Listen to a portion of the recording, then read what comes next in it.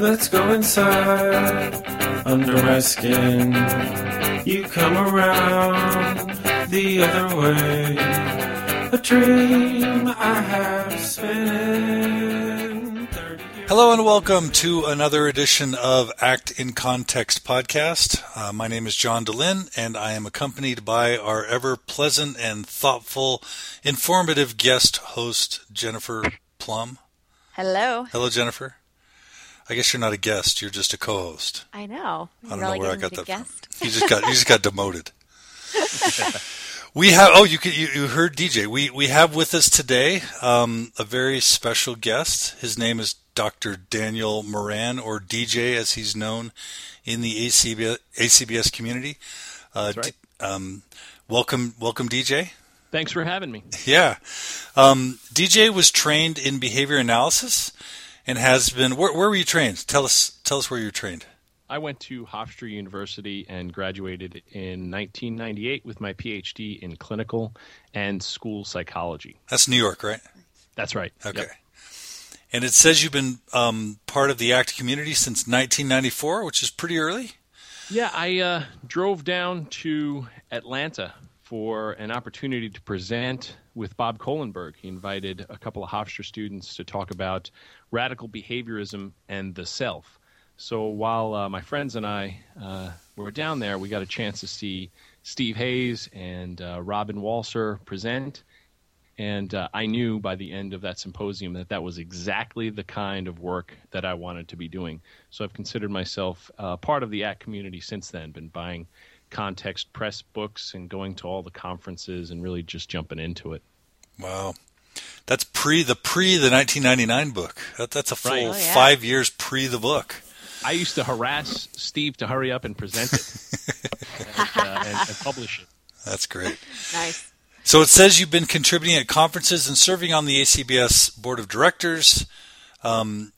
You are a co-author with Patty Bach, of the book Act in Practice, Case Conceptualization in Acceptance and Commitment Therapy, an excellent book that teaches psychotherapists how to develop case conceptualization skills that are aimed at improving practitioners' ACT interventions. For 5 years, you were the director of Trinity Services in Illinois, where he or you ran an internship and practicum that taught therapists how to do ACT and evidence-based treatments. And it says most recently you have begun a consulting organization called Slide Consulting. It's in Chicago, right? That's right. Where you use ACT strategies to help accelerate work performance, increase safety behaviors, and improve innovation and increase leadership and management skills in the workplace. So you're going commercial on us. I think so, but I still have my ACT values, and we have something called the Slide Promise and the 11% solution, where 11% of our profits right off the top go back into some kind of psychological or behavioral healthcare initiatives. Well, that's cool, and there's nothing wrong with spreading ACT in the workplace, because that's a great way to disseminate and to bring it into the household. So no shame in that. That's right. No, yeah. And it's highly effective. It helps people with their safety. It helps people produce more. It helps them develop more psychologically healthy workplaces. And I think overall that's important to a well-integrated community. Yeah. We should probably also just briefly mention that you're the first person I know of who's actually done an ACT podcast. So talk really briefly just about the podcast you did. Just want to give honor and respect to that, I guess. Oh, I appreciate that. Yeah, the name of the podcast is Functionally Speaking, and I started mostly because I wanted to spread the word about acceptance commitment therapy, relational frame theory, and functional contextualism. So I went to different conventions and interviewed ACT luminaries, RFT researchers, and essentially put it together in a digest that was fun to listen to. And I added a couple of different scripts and ideas about functional contextualism, because I think if you're going to learn about something that's as complex but as important as the work we do, you have to kind of figure out different venues, different ways to get the information across. I thought a podcast would be fun to do. Well, I know I have a lot of friends who have listened to it and really valued it. So Cool. that's excellent. And thanks for joining us on this one as well. Yeah, happy to do it. So today the topic is going to be committed action, but as we typically like to do on this podcast, why don't you just give us a brief bio, kind of about just briefly how you got into the field of psychology, what really turned you on to ACT, and we'll use that as the jumping off point for diving into committed action. When I told the people who reared me that I was going to be a psychologist, there were a lot of eyebrow raises. I was kind of raised in an environment where people were thinking that I was going to go on and be a doctor because I got put up a grade when I was a kid and I had really high marks throughout high school and college. But my family was a little bit taken aback when I said I wanted to be a psychologist. Was this in New York? Where were you? Yeah, I was in New York. Okay. I said to myself, I want to do the type of work that, can be proven to be effective. I mean, this is not really news to most psychologists, but psychologists are easily lampooned on sitcoms and movies. We're surrounded by other psychologists who really believe in some stuff that just couldn't possibly work. It's really fanciful. We have people here in my neck of the woods in my professional organization who practice age regression and other life therapy, like who were you before your current soul, stuff like that. Uh-oh. And I said, I don't want anything like that. I would like to have a psychology that is built on science, that's evidence-based, and that I can bring to people and say, this stuff really does work. And so I went into Hofstra University with the idea of becoming more of a behavior therapist. Because of my time at Hofstra, I studied with Kurt Salzinger, and he really gave me a lot of good critical thinking skills. And he was a fantastic scientist, a great model. And he introduced me to functional analytic psychotherapy, which in turn got me to go to the Association for Behavior Analysis. I met Steve, threw myself into the Context Press books, and when I became a professor, I just started teaching more and more about behavior analysis. I became a board-certified behavior analyst, opened up a clinic, the Mid-American Psychological Institute. Patty Bach joined me there. We used to kind of knock back and forth at different ideas on what to do with our clients, did case conceptualization, supervision on each other, and we said, let's put this together into a book. We did that. Once that was published, we also had the opportunity to be kind of the co-producers of the ACBS Summer Institute in Chicago. And ever since then, it just felt like, ACT, relational frame theory, functional contextualism, that whole thing became a thoroughgoing part of my career. So ACT is pretty integrated into all you do right now. ACT and RFT. Pretty much. Yeah. Yep, all that stuff. I'm not that smart in too many other things, but I do know my ACT. I've been at it for a while. Well, good. Well, thank you for that. Let's just go ahead and dive in then. We've talked about acceptance and diffusion. We've talked about contact with the present moment and self as context, and then we just did an interview on values. And I guess in some ways, committed action is kind of I don't know if it's bringing it all together or bringing it home, but why don't you just start by telling us kind of how you think about committed action? And remember that, our audience is someone who's just now ramping up to speed on ACT. In a lot of ways, I get why you said what you said, that, committed action kind of brings it all together. It could be looked at like that. The way I like to say it is committed action is where the rubber hits the road in acceptance commitment therapy. You can have all the other domains or areas dialed in, but if the person hasn't committed to action patterns that can be overtly measured and moving towards what's really important to them, then you really haven't completed your ACT work. We're talking about committed action being behavior or responding or actions in the service of what they've chosen to make their life about. And if people aren't doing something different, then you have to question how effective has the therapy been. Even if they are more mindful, even if they are more willing to have their emotions, the question is, are they willing to mindfully and in an acceptance-based way go do the things that are really important as defined by their values? You sound like a behaviorist. I am a behaviorist. I mean that in a good way. Right. No. Your values are showing, DJ. Well, I appreciate that. I'm not going to put them away. Yeah, I'm such a behaviorist. My son was almost named Burris Frederick Moran. Wow. For those who don't know, that's the official name of B.F. Skinner, Burris Frederick Skinner. I didn't know that, actually. The radical behaviorist who started this whole behavioral movement, All right. among others. Thanks for putting that in context. Excellent. Okay, so I don't know if this is helpful, but maybe right off the bat, we could mention that there are some misconceptions about committed action, or you could even do the inverse and kind of talk about what committed action is not. Is this a concept that's ever misunderstood as it's described at a high level, or is it pretty clear cut? I like to think that it's clear cut, but I think, as can happen with a lot of complex applied science, it can be misunderstood too. When you ask somebody to do committed actions, it's not that that's supposed to be magical. There are scientifically based interventions that support or undergird committed action. Committed action in and of itself isn't the intervention. It's essentially, to me, an umbrella term for all of the therapeutic interventions that have been shown to work if you're talking about committed action in the context of doing therapy. What I mean to say by that is committed action is doing the empirically supported treatment. It is doing, for somebody with obsessive compulsive disorder, the exposure and ritual prevention.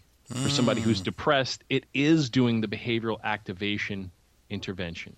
For somebody who's dealing with some kind of anxiety disorder, it is the exposure work that you're going to be doing. You don't just do committed action. You define committed action as certain types of steps, methods, some kind of behavioral plan that will move the person towards their valued action. So that's essentially what I mean by committed action. Jen, do you have anything to add on that, Jen?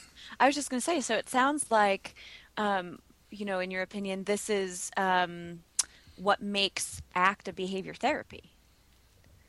In a lot of ways. Yeah. Because, it's putting, I like how you're saying it's putting the therapy into place. Like it's actually doing what you say you care about. And right.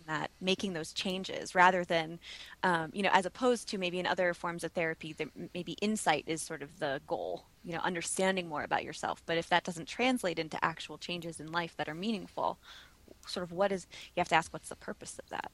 Mm-hmm. Right.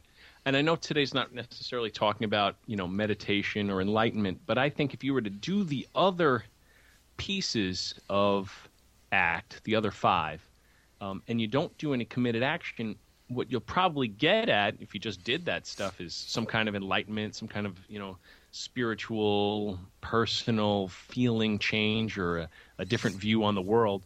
But I think that's why I call it where the rubber hits the road. This is where that stuff, which is very powerful and worthy and worthwhile, but that's where that other stuff gets its traction.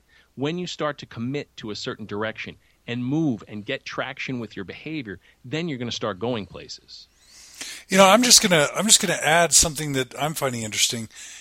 It seemed like I as kind of a neophyte to all this, I tend to think of committed action as the homework, and it's this process that you kind of cover at the end, and maybe you sprinkle a little bit of homework. But you're kind of describing all the stuff that's done in session. If it's helping them work towards their values, if it's helping them improve in various areas, you're talking about it being integrated within the session as well from the very start. Is that right? Right. Well, as soon as you start working with somebody in session, there should be some kind of behavioral work going on. I mean, it's just a couple of minutes ago you said I'm a behaviorist and I wear that badge very proudly. I think that session time should be used for in vivo work. Right. Doing something with your time rather than just talking. And even if it's a talk therapy is ACT talk therapy, it still, to me, isn't enough unless you're inviting the person or putting them into a context where they can start to commit to things that are important to them, of course, with their informed consent. Yeah, because the way I've been thinking about committed action right now is just, it's that 8th session where I have them describe their values and then set some goals around their values. And you're saying it's much more rich than that. Hey, you know what? Showing up for therapy is something that you can reinforce, and it is committed action. Yeah. You know, it's I mean, right then and there, just greeting them and kind of reinforcing the fact that they're going to keep coming back and that you're going to put something together, finding out what their goals are. You know, that is part of the committed action piece. And then drawing on your knowledge as a therapist on how can we get this person to do more or less of a certain thing. That's also committed action work. Okay. So we've talked about this a bit already, but I guess it'd be good to kind of talk about the benefits of the committed action process. We've talked about it quite a bit, but also how it kind of integrates with the other processes. And I know you have a few thoughts on how maybe thinking about ACT as 6 components isn't always the best way to think about it. So give us your philosophies of the benefits of committed action and how it integrates with the other processes. Well, I will reiterate, especially if folks are new at ACT, that committed action can look differently depending upon what the clinical presentation is. It's the piece that most people who are learning therapy already know about. If you're going to do, and I don't want to repeat myself too much, but if you're going to treat obsessive compulsive disordered repertoires, you're very likely to use exposure and ritual prevention because it's the evidence-based approach, right? So that's what we're talking about for committed action. If it's a different type of problem, and you know, according to the literature, that this type of therapy or intervention works, then what you do is you essentially insert that into your hexagon case conceptualization and say, when it comes to committed action, it's time for us to do empirically supported treatments. And this is the empirically supported treatment plan that I'm going to do with this person. Now, just because you have an empirically supported treatment plan doesn't mean the person's going to be completely on board. A lot of times people are going to resist doing an exposure-based intervention. They don't want to do it. I mean, if somebody had obsessive compulsive disorder, to talk just kind of colloquially here, imagine someone says, I'm afraid I'm going to get contaminated, and we pretty much tell them, well, what we're going to do in my office is touch doorknobs and put our hands on the inside of garbage cans and put your hand at the bottom of the toilets in my office. The person's going to say, I'm coming to treatment for my fear of that, and you're telling me that the treatment is to just go ahead and do that. That's exactly what I want to avoid doing. So when you've got that type of thing showing up in your office, what might support the committed action of doing exposure and ritual prevention is a values assessment. What do you want your life to be about? If your life could be about anything, what would you prefer? And what are some of the kinds of things that show up when you start to have these obsessions and you do these compulsive behaviors? What are you thinking about? You're probably thinking about the future, this terrible future that you're going to get contaminated or contaminate your family. What if we could give you the skills of focusing more on right now? And what if we could also use acceptance and diffusion in order to teach you how to have a different relationship with your private events? How do you have a different way of relating to your thoughts, the sensations that come up when you're going to, shake someone's hand, the emotions that come up when you start to ruminate about the fact that your life has become more and more restricted and rigid because of this obsessive compulsive repertoire. When you start to talk about acceptance, diffusion, contacting the present moment, a self as context, and values, that supports doing the exposure and ritual prevention work. Mm-hmm. So in other words, it makes the difficult work of behavior change, it sets it into a context of meaning, purpose, and also provides people with maybe some psychological coping skills to better be able to do those things because it's for a purpose. They have some practice, maybe getting some distance from those sort of psychological experiences that have shown up as barriers to maybe changing those behaviors. Right. Is that a fair assessment? Yep, I agree. It's everything you said. When they realize, what's vital in their life, when they realize that they can have skills to make them more present focused, and they can also have other skills that help them deal with the obstacles to being more psychologically flexible. When they have those things in place, then setting off a new action pattern that's more important to them and, let's just say, curative, is likely to be accelerated. So that's why I think that putting ACT plus some kind of behavior therapy is really a good idea. Mm. Wow, you're making ACT feel very integrated for me right now instead of kind of 6 pillars and processes. Right. I appreciate that. I think that the entire model is about building up psychological flexibility. And what we're essentially telling people, or not telling them, we're teaching and setting them up into a situation where they're invited to think about the world this way. We teach them, you're here right now, mindfully. And in the presence of these emotions that are so yucky and these thoughts that are really aversive, given what you really care about, are you willing to just have those thoughts and feelings right here, right now? And then, in that context, do the things, meaning the committed action, do the things that you really care about.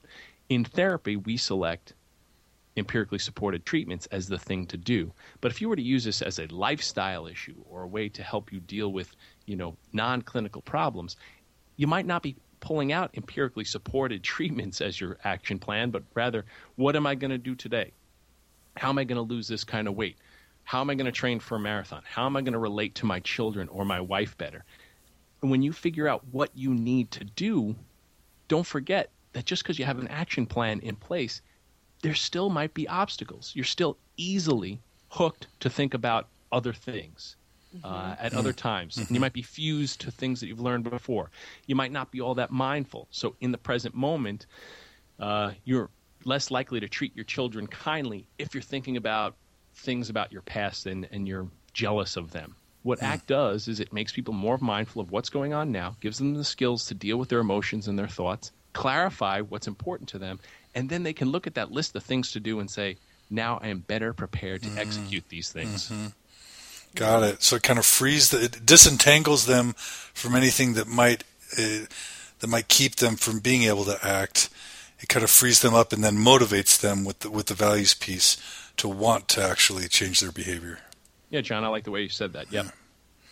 So before we dive into how committed action can be used in the therapy room clinically, is there any science, even generally, if you just want to describe the types of studies or a type of study or two, that can just let us know that this specific process has sort of been validated empirically in the laboratory? Well, I'm lucky because out of the 6 processes that I could be talking about today, committed action probably has the greatest literature behind it. It's so vast, and I don't use that word lightly, that I can't just pick something out that would be representative. It is the empirically supported treatment literature. That is what the committed action stuff is. If you were to go to Division 12's, Society of Clinical Psychology, their list of empirically supported treatments, that is the proof that committed action works. Those steps that you take in behavioral activation or in flooding, that is to support to committed action. We also know that any time that you're going to use just any behavior analytic interventions, applied behavior analysis, there's tons of research behind applied behavior analysis to show that proper consequences and antecedents for certain types of behavior are going to lead to target behaviors that we want. That right there, applied behavior analysis, is committed action, doing the therapy that has support behind it. Well, that is what committed action is all about.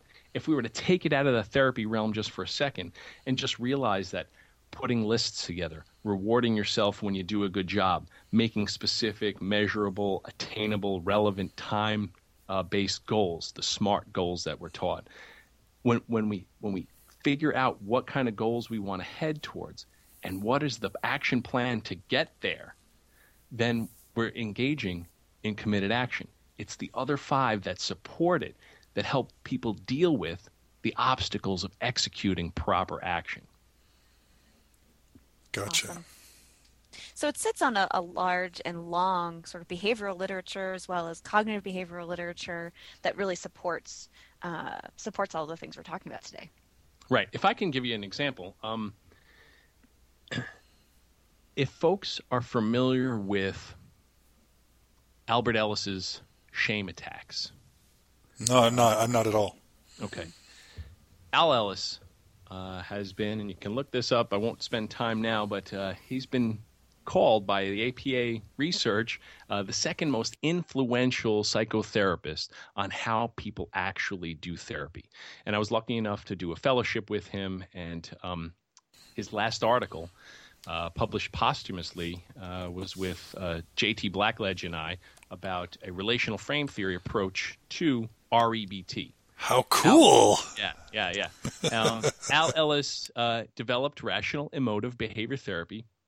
And what he really did, on top of all this irrational, rational belief disputing, he was excellent at coming up with flooding and exposure exercises.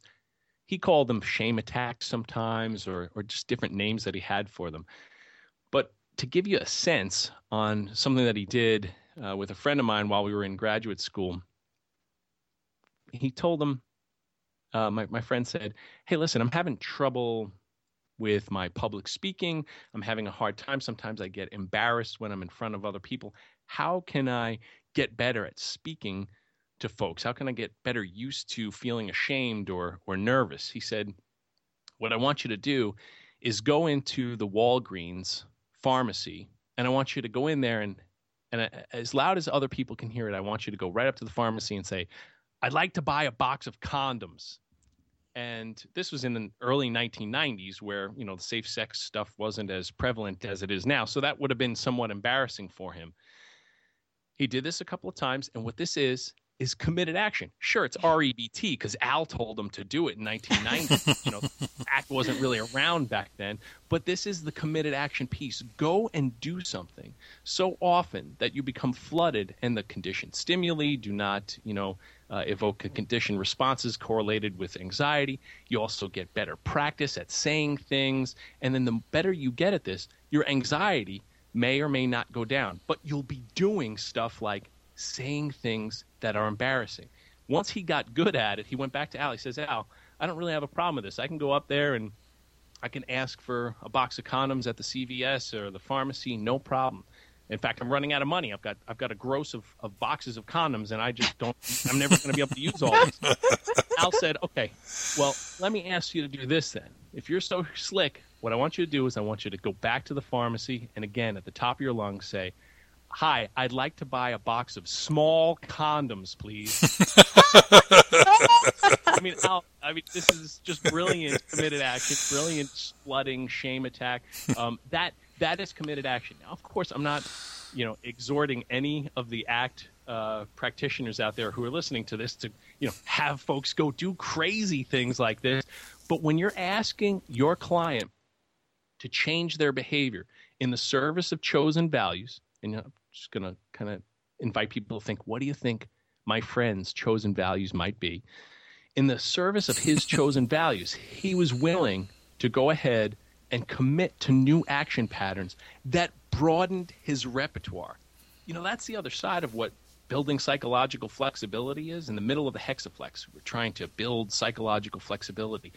What that really means, especially to a behavior analyst, is a broadening of a behavioral repertoire. People are going to be more willing to do new things or important things with their life.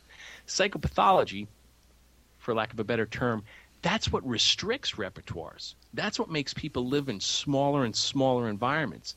ACT tries to broaden people's repertoire. It tries to make it more flexible so that more behaviors are at their disposal, more operants are at their disposal. Garners greater reinforcement. What does that mean? It leads to a more value-driven life. That's what reinforcers are all about. What do you really care about in your life? Committed action is about that. It's about inviting people to do new things that they care about to build up flexibility so they can live the life that they want to. Awesome. I just want to take a minute and clarify some of the terms that you just used, DJ, for those folks who are listening who maybe don't have a background in behavior analysis or behavioral terms. I just Right. want to take a minute and kind of just sort of slow that down and sort of talk about when we say like when you mean like behavioral narrowing. So in other words, like can you give us an example of like someone comes in with some sort of maybe a fear or say OCD or something. Behavioral narrowing would mean, they're only able to respond by doing, say, a compulsion, which may be cleaning or organizing Yeah. or leaving a situation that's stressful when they have a fear about contamination or that something is not going the way that they're hoping for. So in other words, like they only have a few things available to them behaviorally. That's sort of the narrowing. And when you say broadening, it's more like different kinds of responses people can have. So you could stay in the presence of that situation that's stressful. You could actually seek out, like your friend, actually seek out things like purposely that are Right. hard to have or embarrassing or something like that, or give us some other examples of what broadening might be. Could that be maybe getting to really look at something that's dirty, really look at sort of the colors of the mold or something like that, Right. really Right. just changing how you respond to it and have a number of different responses available to you is kind of what you mean by broadening, correct? Right. Yeah. To give Cool. a little bit of a story and I'll try to take it easy on the jargon. I've been really blessed with opportunities to be on camera for Hoarding Buried Alive and Confessions Animal Hoarding. These are on Discovery Channel and TLC and stuff. And I think it comes from the fact that I've treated quite a few folks that deal with hoarding. And if you're not familiar with hoarding, it has to do with just taking lots of stuff into your house that you think has some kind of meaning or value, and you can't imagine throwing it away, so much so that you amass this giant quantity of detritus, debris. Did I just say I wasn't going to use any jargon and uses the word detritus? But all this stuff, because I don't want to call it junk, because that's what other people would call it. But to that person, it's important to them. And they just have all of this stuff in their house, and they're unwilling to just have a cleaner space because, just to take one example, and there are dozens of reasons why someone might engage in the behavior class of hoarding. But I know one person that I treated several years ago. All of the stuff in her house was because she wanted to give it to somebody else someday. Mm-hmm. She, held on to stuff that she found when she garbage picked or went to garage sales, and her house became so amassed with these items that no one would come over and visit her anymore. And she was fused with the idea that I have to keep these things so that when I see so-and-so, I can actually, give that to them and they'll like me. They'll think I'm worthwhile. But what that did was, because her house was so unkempt, no one would come over and visit. And because she was so ashamed of how she kept her house, she wouldn't go and visit anybody's house. So what I mean by a restriction of a repertoire is a group of behaviors, her ability to go out to dinner with folks, to go visit, to have people over to her house for holidays or just a weekend, it's become restricted. Really all she could do was, take care of this stuff. And then she was also fused with the idea of getting more stuff. So this way, if I find the right gift, if I find the right thing to give someone, then they'll more likely hold me in higher esteem again. So she went out and she kept shopping and buying new things for these other people for this one-day reunion. But all that did was it restricted her repertoire. There was taking care of her house, working for more money so that she could buy more stuff to eventually someday give to someone else. If you're familiar with the hexaflex, there's no contact with the present moment there. Her values, they're in there whispering she wants to have good relationships with people, but her committed action it really wasn't there to actually engage with people. So the treatment was, can you now leave your house and just go visit other people? Can you actually start to instantiate your relationships again with your friends, your cousins, the people who you care about? And then also, would you be willing to clean up this part of your house just this way someday you can have visitors. When you do both those things, go visit and clean, you're starting to broaden your repertoire. More actions are available to you. And so you've got much more of a psychologically flexible lifestyle rather than this rigid, hoarding, obsessive compulsive repertoire. Got it. Great example. And I think one of the things that I just noticed in what you were saying is it seems like it can be really easy for someone's values for someone's sort of narrowed or sort of less flexible behaviors to seem like they might be value driven. Like she was saying, well, I want to give these things to people because I care about them. I mean, sure, there's this piece of this fusion with then they'll like me, but I had watched an episode of one of those hoarding shows where a woman hoarded cats because she wanted to, she was the only person in town who would take in stray cats. And that was really meaningful to her to be able to care for them. But it sort of took on this larger repertoire narrowing behavior where now she had like 40 cats in her house and, animal control had to come in and all this other stuff. So it can seem like values, but like I like how you said it, sort of the values whispering, because if you sort of get inside that, it's really not about amassing cats. It's about, well, if caring is what you care about, can you really actually give good care to 40 cats? Yep. Probably not. Yeah. So. Very good. I'm glad you amplified the metaphor there. I think inside lots of psychopathology, values are whispering. I mean, it's not usually somebody doing something clinically relevant for no good reason at all. All of psychopathology, so to speak, is functional. It's reinforced by something. But what we want to do is we want to get at, well, what other things could you do for similar kinds of reinforcers that are more workable, are more healthy for you? Gotcha.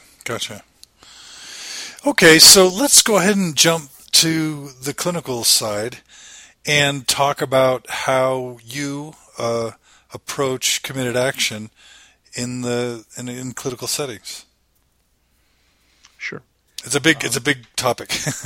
Yeah.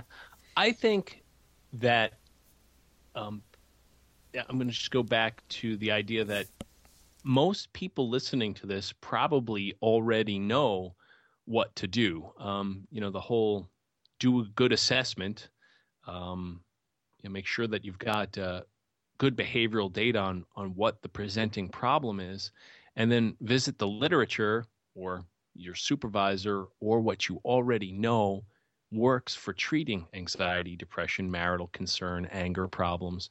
And then once you've kind of matched that up, once you've done a good assessment and then visited the literature, derived which kind of treatment you're going to move forward with, get their permission to go ahead and do that, what you've done is you've already built your committed action portion of that hexagon model. You know that these are the steps that you're going to take in order to get this person in the direction that they want to go. I mean, just picking something out of the air, if you had someone show up and they had assertiveness problems and you learned that from your diagnosis, from your assessment, then figuring out what kind of interventions you're going to do to build up their assertiveness, flooding, in vivo practice, role playing, bibliotherapy, because there's lots of really good books out there on assertiveness training. When you say these are the steps that we're going to take, these are the resources we're going to use, and week by week we're going to take each one of these steps a little bit further along, and by session 12 we will have gone through these modules of assertiveness training.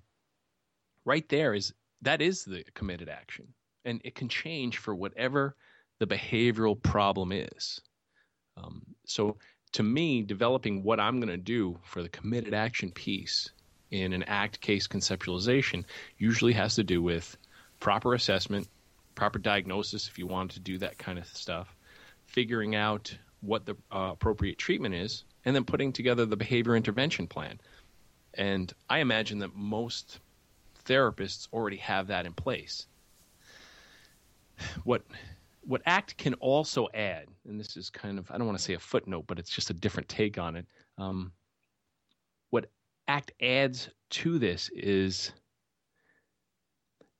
a willingness to commit to things, and they don't have to be really grand, we're not talking what committed action is sometimes in ACT is you set out a 12-week program for assertiveness.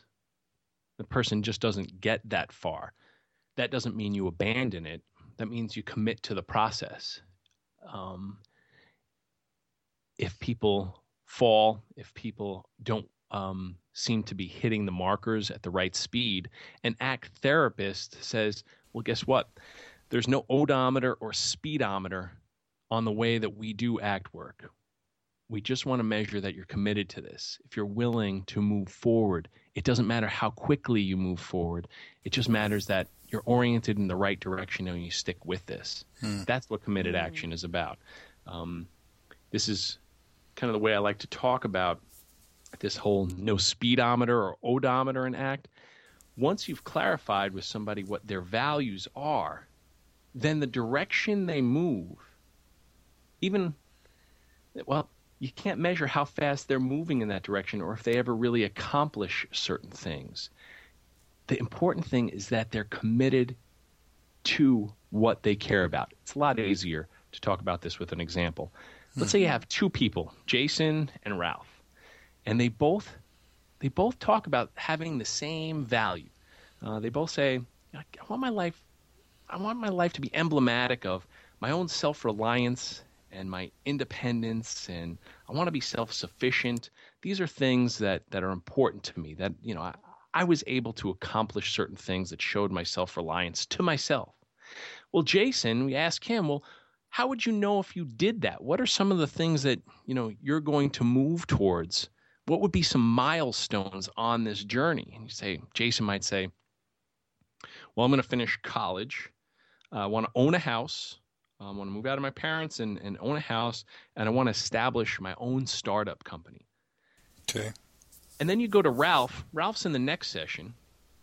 Ralph's a little different. He doesn't go to college and live with his parents. You treat him because he has an IQ of about 65, and he lives in a community integrated living arrangement. And he tells you the same thing. He can value the same thing as Jason. I value self-reliance. I want to be independent. I value self-sufficiency. How will we know? What are some committed actions? What are some milestones that let us know that you're working towards or in the direction of your own self-reliance? He might say, well, I want to finish my vocational training. I want to move out of the Scylla and into this really neat county-owned independent living quarters, and I want to get a job at Walmart. Now, if you were the type of person to think, well, we have to measure achievement to see which one of these guys, is really psychologically flexible, well, then, I think some people might judge Jason as doing better if he gets there than Ralph. But if Ralph finishes training, moves out of the Scylla, and gets work at a local grocery store, how could you even think about denigrating his achievement? Committed action is going to be based on what the situation affords, what the person is capable of doing, and it's going to look different depending upon what the people's values are and what's personally important to them. Jason might, if you could put a speedometer or an odometer on this stuff, Jason might finish up in 4 years, get his own house within the first year, and his startup might be rocking in the 5th year of this plan. And it might take Ralph a long time because he's got a dual diagnosis for him to do these kinds of things. But you can't say treatment wasn't a success for Ralph if he's moving in this direction. That's what committed action is about. It's not necessarily about a certain thing being achieved.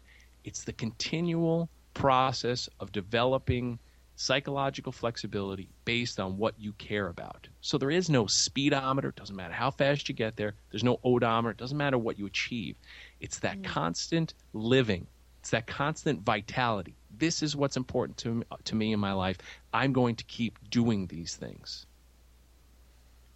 Can I just ask a clarifying question too? In both those examples, I like that the timeline for sort of meeting some of these goals may be different in each of these clients. But, for anyone who's doing therapy, sometimes, my experience of working with clients is that they might have really good intentions and be willing, really moving in the direction of the things they care about, but sort of the environment around them isn't supporting the kinds of changes that they'd like to be making.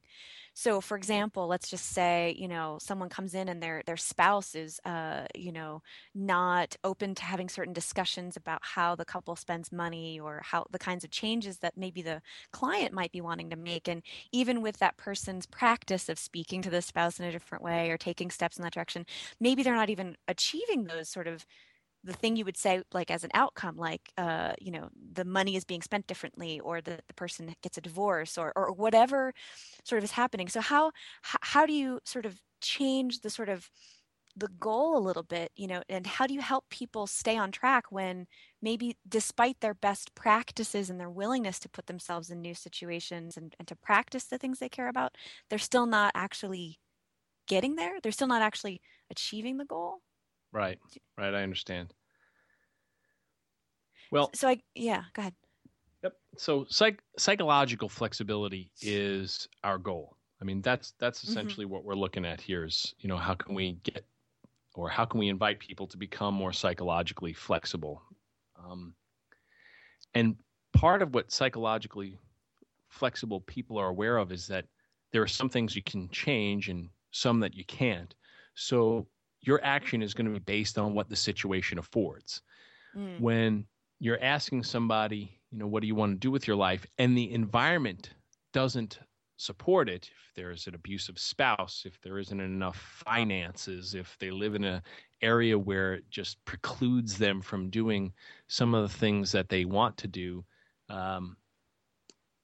what we're going to essentially suggest is, can you figure out a flexible way to continue to live according to your chosen values?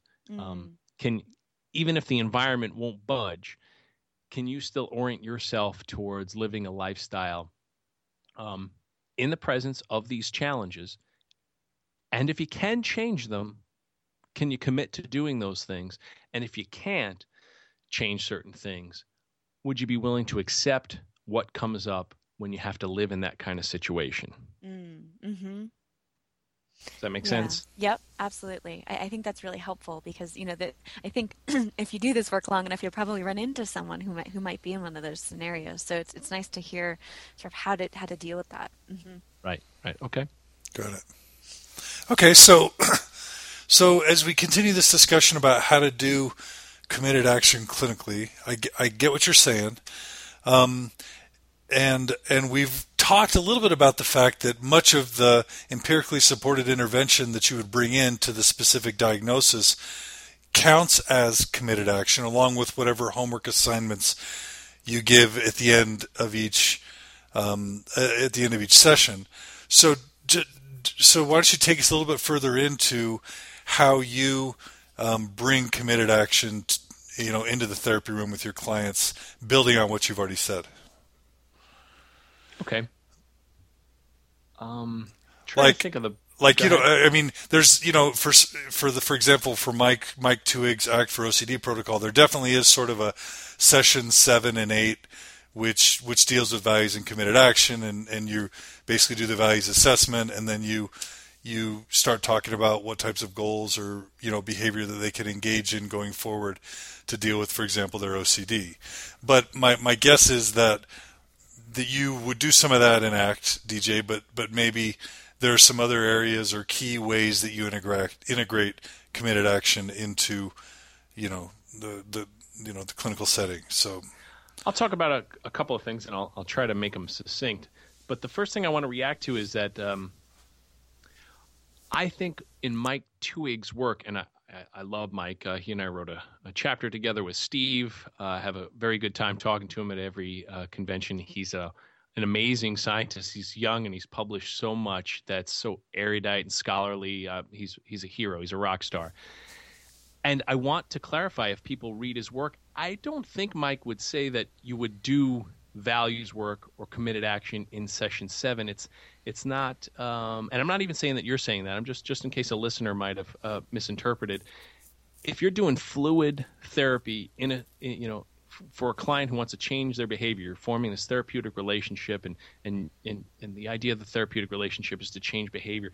I'd say rarely are you going to codify what to do in which session so far ahead, because you want to be flexible with what shows up in the first session. I mean, if the person is bringing to you that they're freaking out about what they want their life to be about, and you say to yourself, well, I can't really talk about values till session 7, then that's not ACT, And let me just say that Mike would never advocate for that. He's very fluid. I'm doing an OCD outcome study, so there is a protocol that I follow just so that we can make sure that other people could reproduce it. And in that, there is, a session or two dedicated to values and committed action towards the end. But Mike always says do ACT and do ACT flexibly. But yes, keep going. Yep, I didn't think, John, that you would do it flexibly, nor Mike. That was just for the listeners, just in case. Okay, so in your clinical application, you'll pull values and committed action out in session 1 if necessary. Yeah, and anytime that it seems like it might be worthwhile, just to do things in a flexible, in the moment, authentic manner.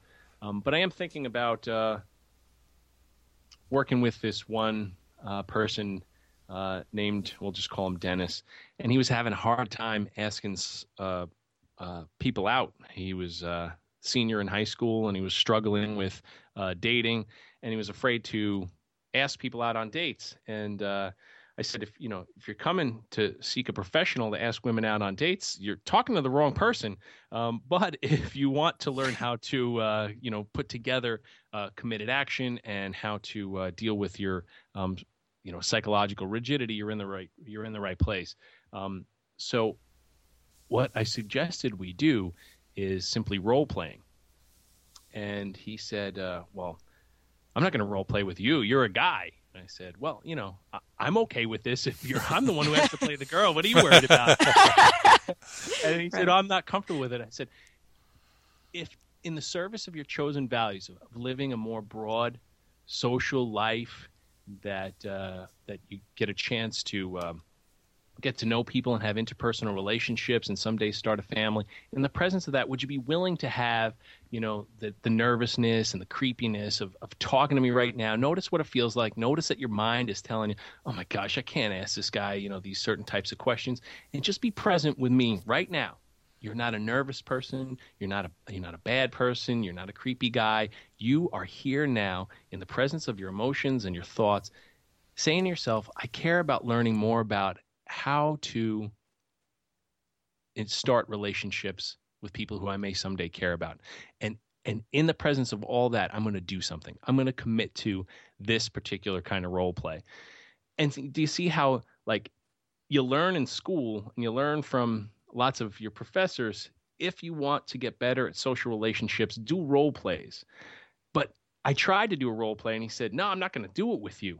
But when you added those other 5 dimensions of ACT, the mindfulness, the acceptance, the diffusion, the values, that self as context, it sets it up so that exercise it just seems like it's more inviting. It just seems like it's got more potential for the person to be willing to do it. We moved on from role plays to going to the mall and, just asking people his own age and other women who we found attractive at the department stores, asking them the time, asking them about different things. And that is committed action, just going and doing things that are in the service of building up a repertoire of flexibility based on what your value system defines for you. Mm-hmm. That makes sense? Yeah.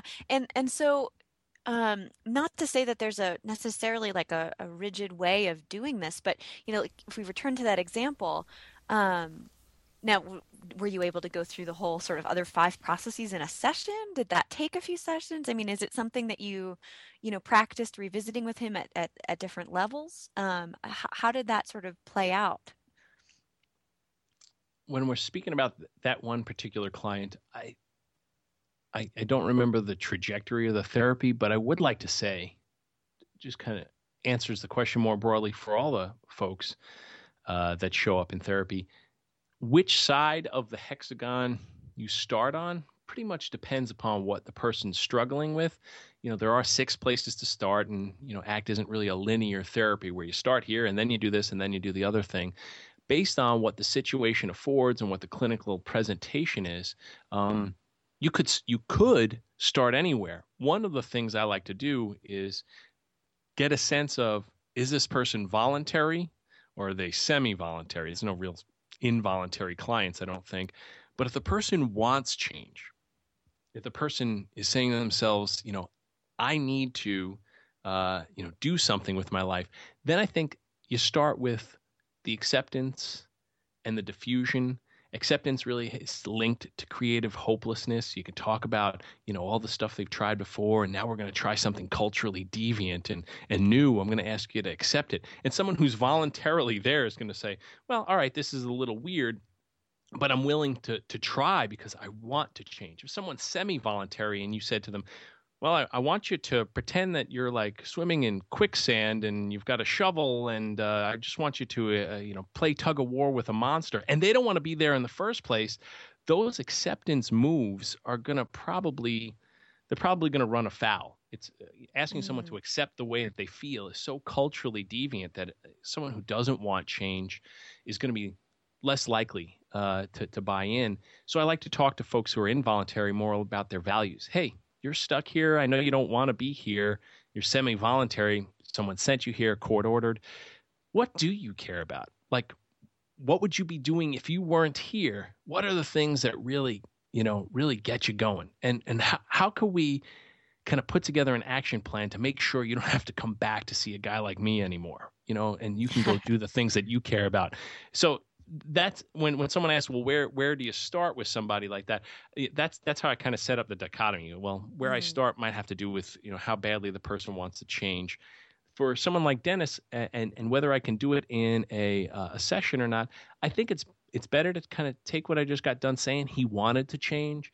And I asked him, how well has your shy routine, your avoidance, your unwillingness to feel embarrassed and flushed in front of women, and your kind of disappearing act at parties or your no-shows at certain kind of pep rallies, how well has that been helping you with your value of trying to have interpersonal relationships?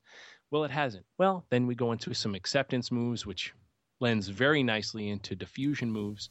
And then somewhere along the lines, you can kind of start to teach the folks what contacting the present moment's all about, all the while kind of building up bricks of a behavior intervention plan. I think all these things can happen simultaneously.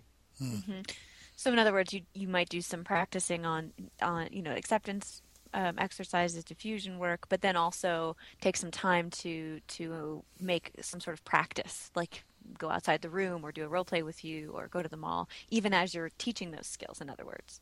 I think that's the supervision I give all of my ACT supervisees over the last several years has been, if you're spending week after week after week just talking to your clients and you never leave the therapy room, I question just how much committed action you're able to do. And if that's where the rubber hits the road, then you might be building up this really beautiful car, but it's just stuck up on blocks until you get to see some kind of measurement change. You get to see a change in the rate, duration, intensity, perseverance of certain repertoire, certain behaviors. Can you invite people to act differently, and can you observe it, measure it? And if you can, then you're having influence on the person. Wow. I'm starting to feel like you pretty much bring committed action every session. I think so. Yeah. I think so. Yeah. It might be my, behavioral background, but I'm really thinking that I'm pretty open-minded to other ideas, to other therapists. I mean, I had to be. I worked at a community mental health center where folks who were hired weren't all behavior therapists, and I was their supervisor, and I was willing to kind of say, do what you think works. I'd like you to think that you're going to work with empirically supported treatment stuff. And when you're doing the work that you care about and the work that you have, your education in, see if you are getting some kind of measurable change. And, that's not just a behavioral idea. most psychologists, counselors, drug and alcohol professionals, social workers are trying to see if they can measure change. I mean, that's just the way of the world with managed care and HMOs and Medicaid. So we are influenced by outside forces, not just behavior analysts, supervisors, to measure change.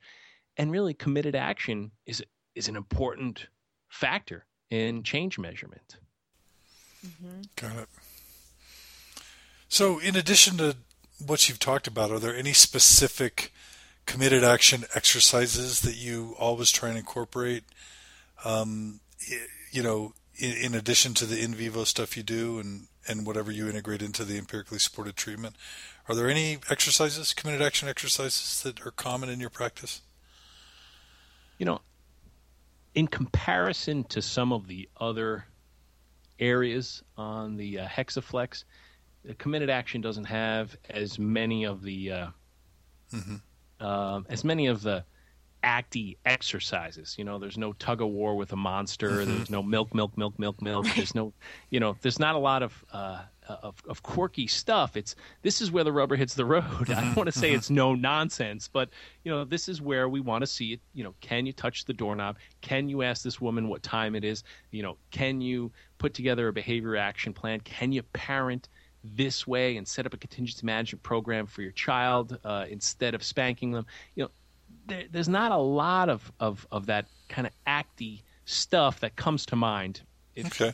There might be, but I do have one quick thing, and I forget who I learned it from. It was probably at a Kelly workshop. It might be in one of the books, but I like the committed action exercise, jumping off of a piece of paper. Mm. And the idea behind jumping off a piece of paper is to show folks that we're not asking you to do something grandiose or grand. Committed action is a demonstration that you're doing something.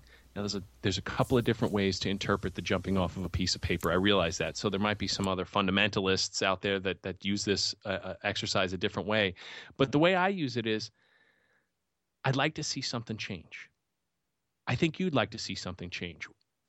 Let's choose what it is. It doesn't have to be fantastic. It has to be something, though, right? I mean, if we're really going to move forward, and when I'm in an interview like this, I get very have to and it must.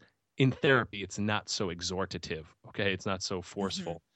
Mm-hmm. So in therapy, it would be more like, I'd like to invite you to think about it like this. You care about certain things in your life changing. Let's see what we can collaborate on to be some of the next steps. Now, they don't have to be huge steps. What I'm going to do is I'm going to show you something, and I put a piece of paper on the floor, and I say, I'm going to commit to a behavior called jumping. Jumping. It ends in ing. It's a behavior. It's a gerund. It's something I'm doing. And I get on the piece of paper, and I just jump off it. And I say, you see that? In a behavior. I committed to doing it, and I did it.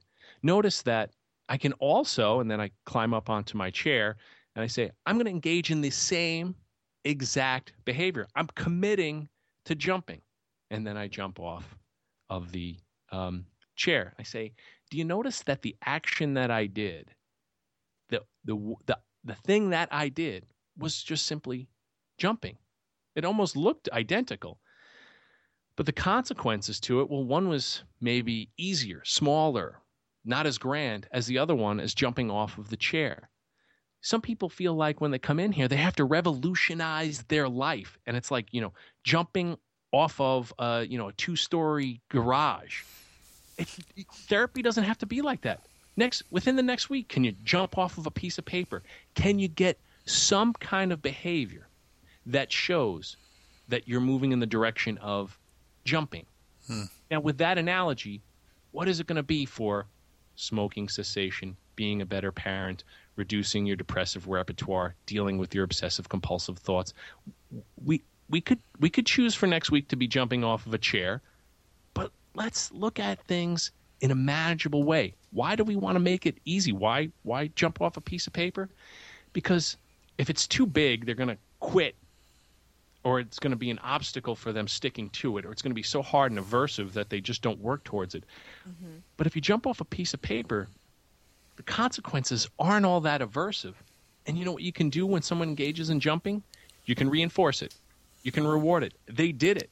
There's movement. They're actually doing the thing that they chose to do.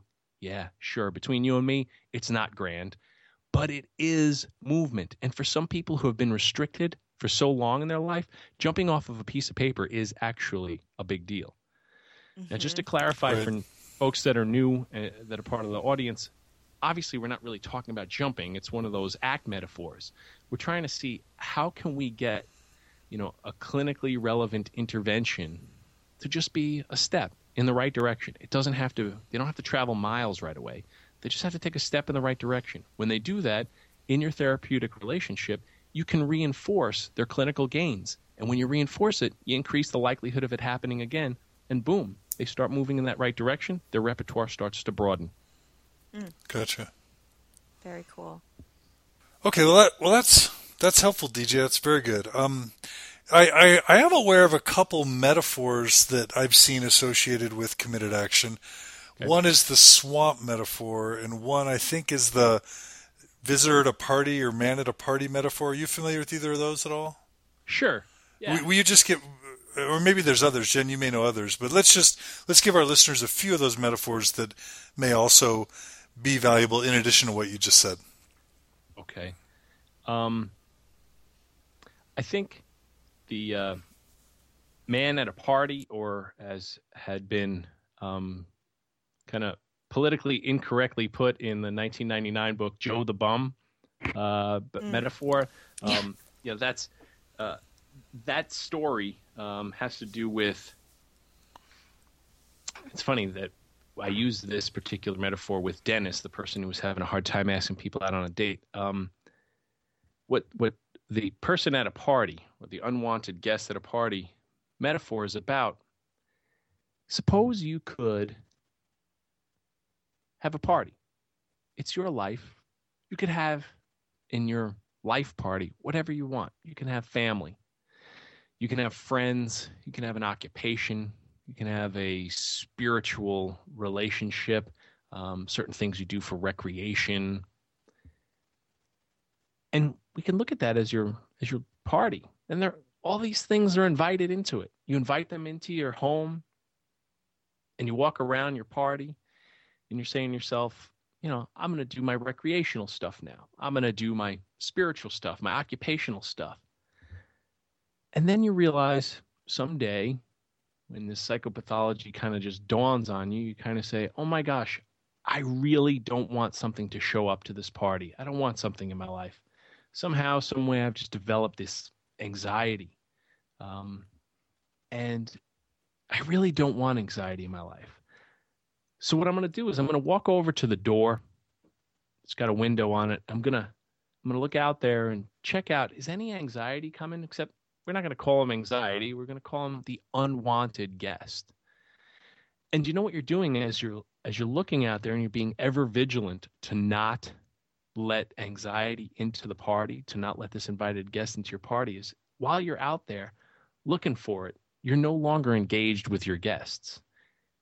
And you know what happens is, as you look out there it comes. For one reason or another, it seems like every time you're on the lookout for this unwanted guest, he just starts to show up then. And so what you do is you stay up against that door, and you bar it, you lean into it, you make sure it's locked, and you just cram up against that door because this guest is not invited. And you push and you strain and you struggle with it to make sure anxiety doesn't show up while you're at your party. But guess what? You're not at your party. You're trying not to have anxiety. You're trying not to have this unwanted guest. So the party is going on, your life is going by, and you're not engaged in spirituality, occupational goals. You're not engaged in your family, in your friends. You're trying not to be anxious, and you miss the whole party. The thing that might help, and what we invite our clients to think about, is what would it be like if you just left the door open? What if you just said, in the service of having a party with my family, my friends, having a spiritual relationship, engaging in my recreational values and citizenship, in order to have a full life that I care about, I'll just leave the door open. Yeah, anxiety will probably show up.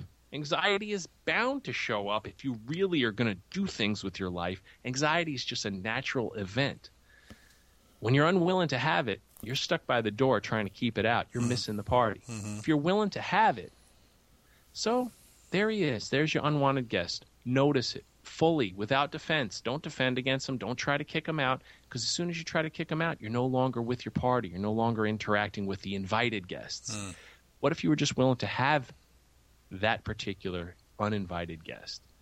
This might get a little bit too interpretive, but you know what happens if you were to do that? And I wouldn't necessarily tell this to my clients, but it kind of becomes diluted.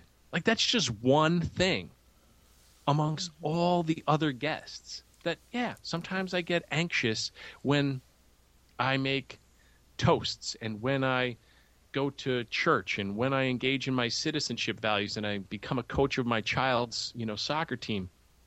I'm doing so many things as part of my life party that, so there's some anxiety involved in it. It becomes diluted. It's one guest in a really big party.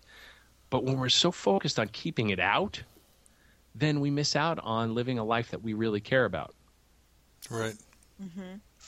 Gotcha. Well, and I think a nice piece inside this metaphor, I really like it, is it seems like you're also helping people sort of learn to pay attention in a new way to the full environment rather than just this one piece. So in other words, rather than having attentional narrowing, like you're only focusing on the anxiety piece, which I think is really common. When you talk to people about like what they did that day, a lot of times people will just be like, oh, this thing happened at work, it was horrible, blah, blah, blah. And maybe it was one event or two things that were sort of aversive or unpleasant, but then they forget that there was like 10 hours where there were other things happening that were maybe neutral or maybe positive. That's sort of like the bias of attending to the negative. So part of that seems like it's teaching people to like remember that there's this larger world to pay attention to, and that anxiety is just one piece. Absolutely. Of it. Yep. Absolutely. I agree with that 100%. Awesome. Yeah. Gotcha. Yep. And then another one I found useful is the swamp metaphor. Do you want to talk briefly about that one, or you want me to? Yeah, I'd like to hear your version of the swamp metaphor, if that's okay. I'll just unless you want to do it. No, go for it. No, you basically just kind of talk about some type of destination. Let's say you want to go climb a mountain or reach some type of goal. But as you start walking towards that mountain or that goal, you realize that there's a swamp between you and that objective. And as you start moving forward, you start sinking deeper and deeper into the swamp. And let's just say that there's a rope that's kind of suspended over you, and you're allowed to cling to that rope to kind of guide you in the direction. And you could call that rope your values. It's kind of something that will orient you in the right direction. But as you start walking towards your goals or your committed values, committed action you start taking, you are going to feel all sorts of sensations that are uncomfortable, much like you'd feel kind of traipsing through a murky, cold, insect-infested swamp.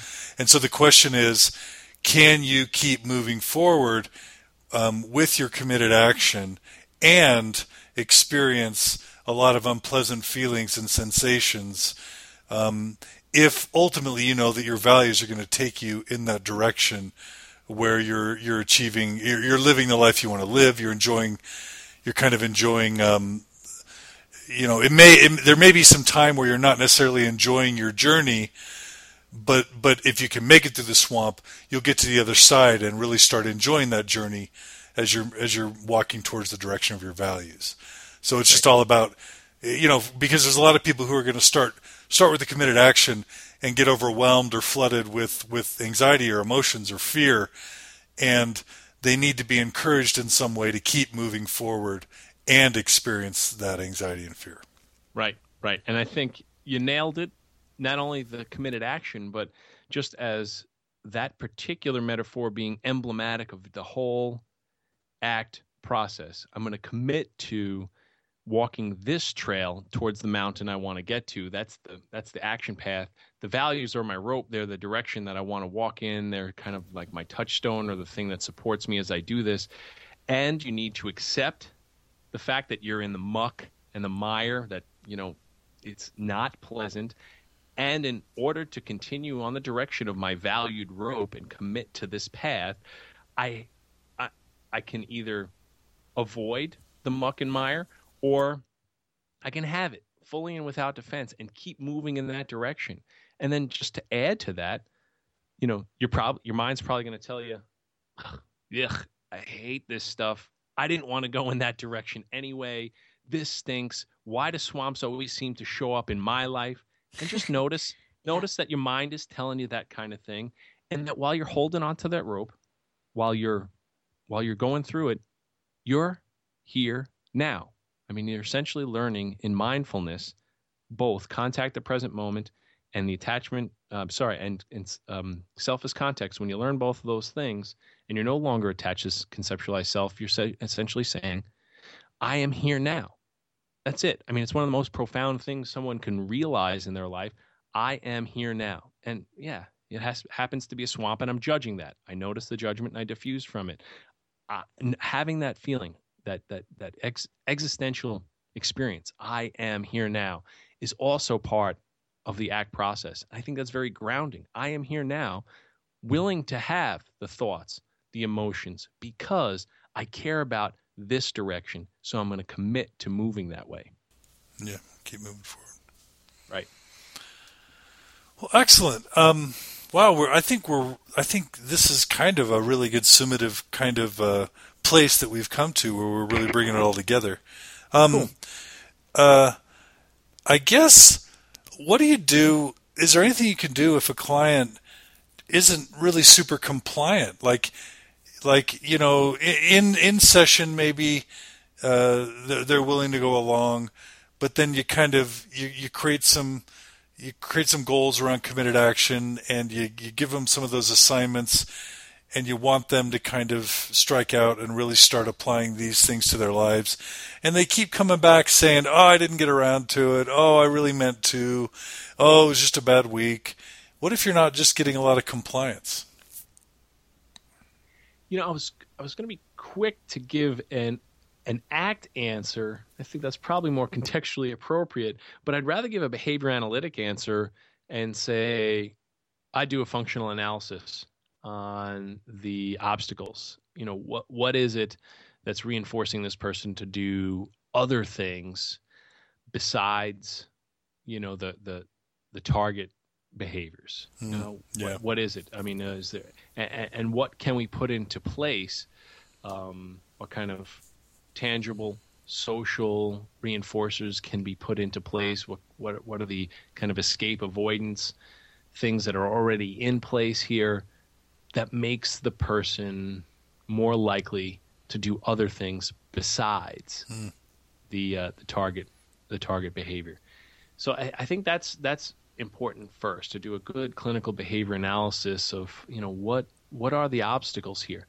And then I think the next thing, this is more ACT-y, so to speak, is make sure you've clarified the values. I mean, does that person really care about the target behavior as much as he or she might care about the other things that they're doing? What are the emotional, cognitive, sensation-based obstacles that they're avoiding? And are they really being mindful of how they're living their life on a day-to-day, moment-to-moment, to the degree that that's possible basis?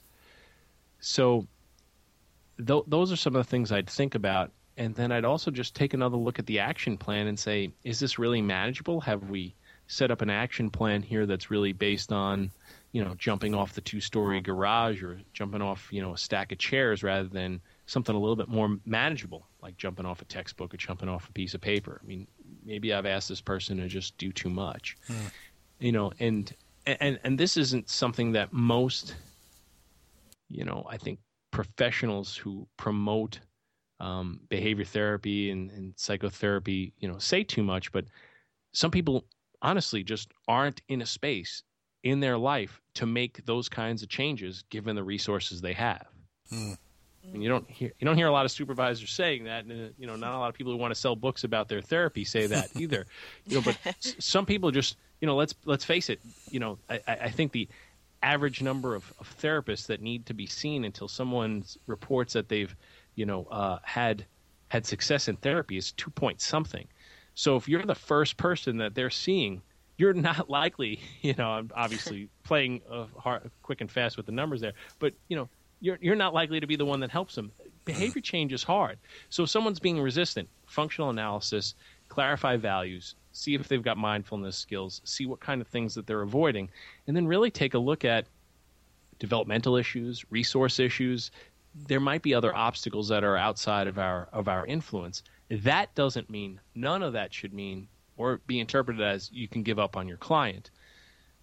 I'm just trying to make sure that we as, behavior changers keep some semblance of dignity when we can't change everybody. Human behavior change is a very difficult vocation. Right. Mm-hmm. Mm-hmm. I think this segues nicely into something that I've been thinking about as you've been talking, DJ. Could you speak a little bit of sort of the role of the therapist in terms of the overall behavior change that you're trying to help people with? Are you sort of a cheerleader? Are you trying to teach them the skills so they can go do it on their own? How do you sort of see yourself as like the as part of the sort of chain of change, if Right. so to speak? It all depends on developmental level of the person you're working with and what the clinically relevant behavior is. And then how far along you are in your relationship and how well grounded that relationship is. Because I do think it sometimes you might be a cheerleader, sometimes you're a teacher, sometimes you're a contingency manager. I think if folks are learning how to do ACT, an adjunct skill to bring along with ACT would be to learn functional analytic psychotherapy.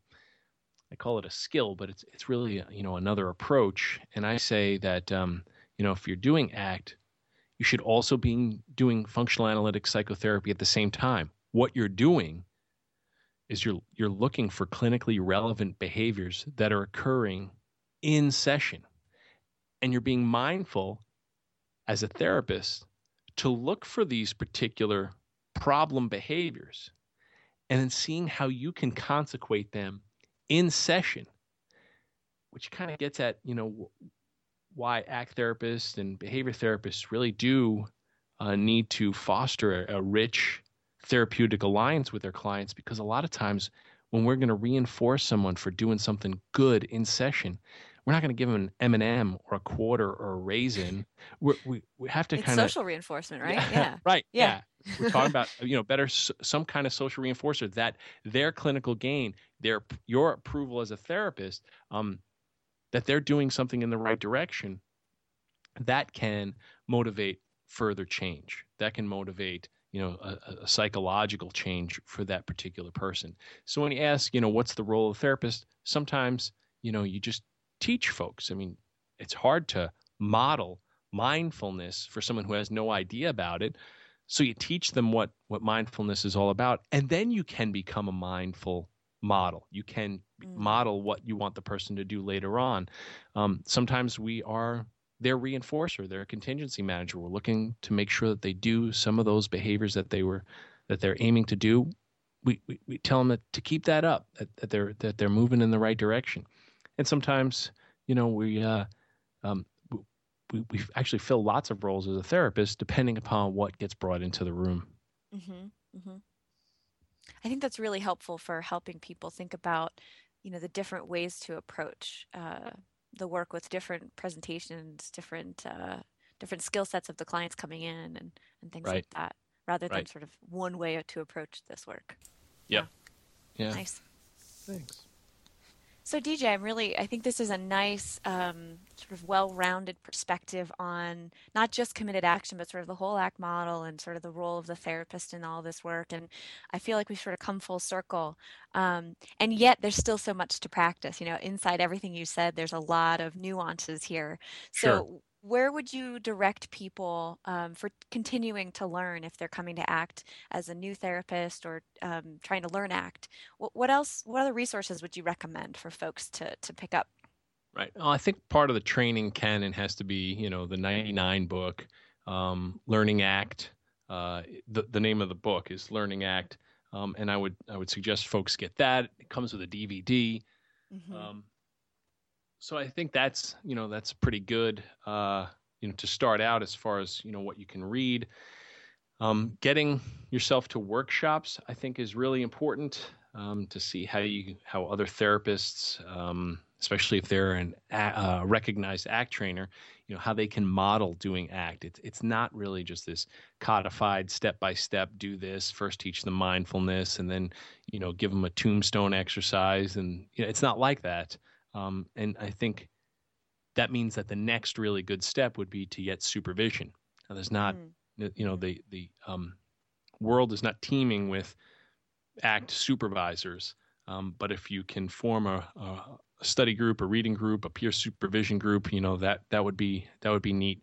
But I know that I was reading context press books, teaching out of the ACT 99 book, graduate classes, but it wasn't until I was in private practice and working with Patty Bach on a fairly regular basis where we were kind of knocking around ACT ideas and doing peer supervision did my ACT skills really seem to feel in such a way that I was comfortable with them.